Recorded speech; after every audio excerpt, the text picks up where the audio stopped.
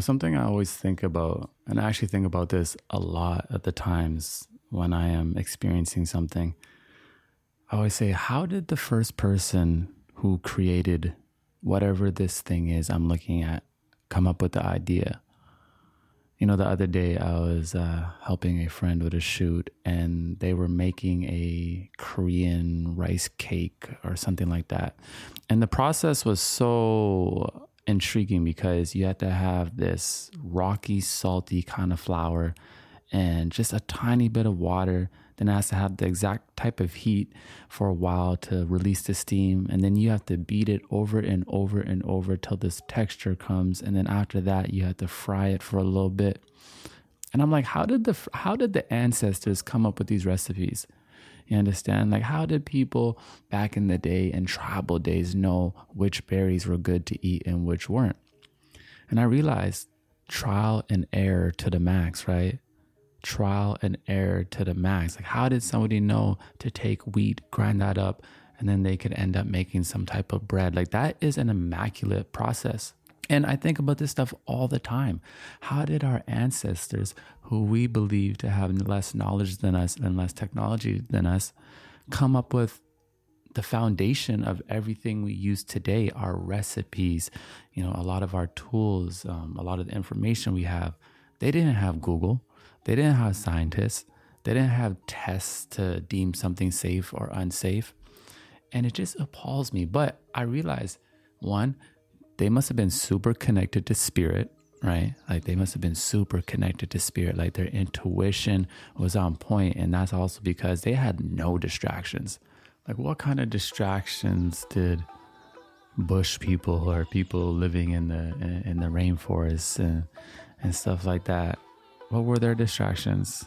They were probably walking through the Amazon and maybe see some beautiful birds in the tree and stop for a minute and appreciate the sight.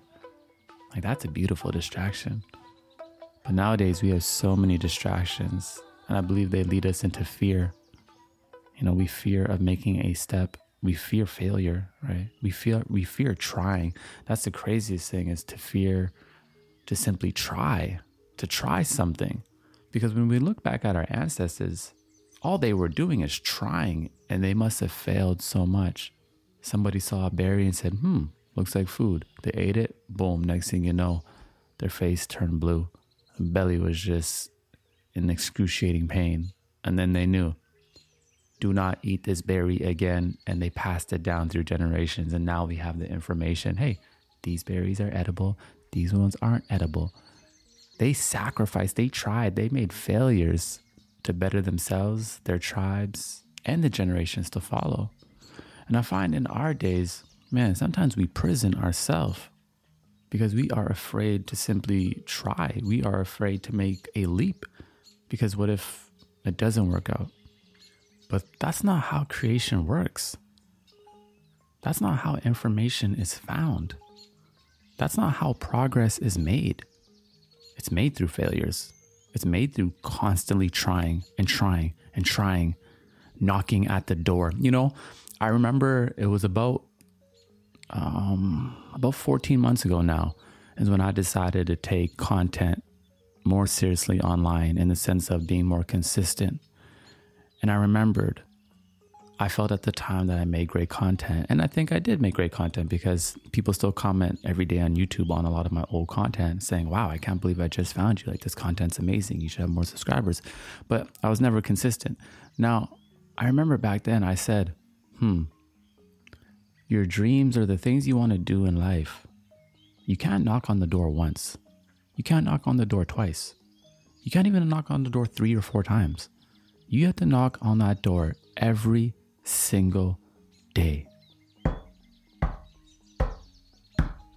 Hey, dream, you in there? Come back tomorrow? All right. What about today? Oh, I got more to learn? Okay, let me try again tomorrow.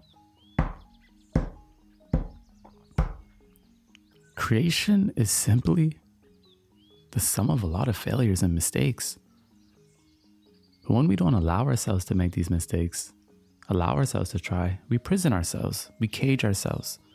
We cage our spirit within our own mind and body, and this could be very detrimental. This is where a lot of anxiety will come. This is where a lot of self-doubt will come, because we don't have self-worth, because we don't see ourselves accomplishing things in life. You know, I love when my back is against the wall. I truly love pressure, because it does something to you, doesn't it? Like anybody that's ever been in school or had like a business project or whatever it may be, and you only had a week to complete, you know, you go in a different state of mind, right? Oh, I have to ace this test. Oh, I have this presentation.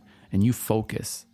And the next thing you know, mind, body, and spirit, all your energy goes into this one thing, because there is pressure, and pressure makes diamonds. But when we have all the free time in the world, sometimes what happens? Things don't get done because there's no pressure, there's no accountability. And then self-doubt creeps in, right? Start to question our own thoughts. When you don't have time to question your own thoughts, you just do. You understand? You allow yourself to fail and be like, oh, okay, that wasn't the right thing. Let me do this again. And these days, I feel like we have a lot more comfort. So we question our own ideas a lot more. We question, is this the right step? We question 5 steps. And through the process of questioning these 5 steps, we still haven't made a step. Probably would have been better just to take a chance, to take a leap of faith and make a step, and then correct ourselves if it was the wrong step. Because we're not going to do anything too detrimental, especially when we're just trying to get our ideas out on the road, especially when we're just trying to get new projects out on the road or whatever it may be. Each one of us has something we want to do that we're not doing. I am probably certain of that. 95% of us want to do something that we are not doing right now. And that's a form of prisoning ourselves, because why aren't we doing it? Think about our ancestors. What information did they have to fall on? What blueprints did they have? Who was there to support them? They were supported in spirit, you understand? They were present. They were taking chances. They were in the wilderness. You know, they say that our ancestors are in our genes, are in our DNAs, and they express them through us. And I believe that. I also believe that's why I've noticed that in the last few years, like women online have really made a huge impact, like with their voices, with starting businesses. I've seen so many successful businesses by entrepreneur women on YouTube in the past year, and it's beautiful. And I think I have a little theory about this, and I literally think the ancestors in women are just pulsing and expressing themselves out, because they're like, oh my God, you mean we can do anything we want in this era? Like women couldn't vote, you understand? Like men have always suppressed women through generations and generations and generations and generations. And now it's free game. And I literally think ancestors are just expressing themselves through women, and women are just dominating, and I'm here for it. I love to see it.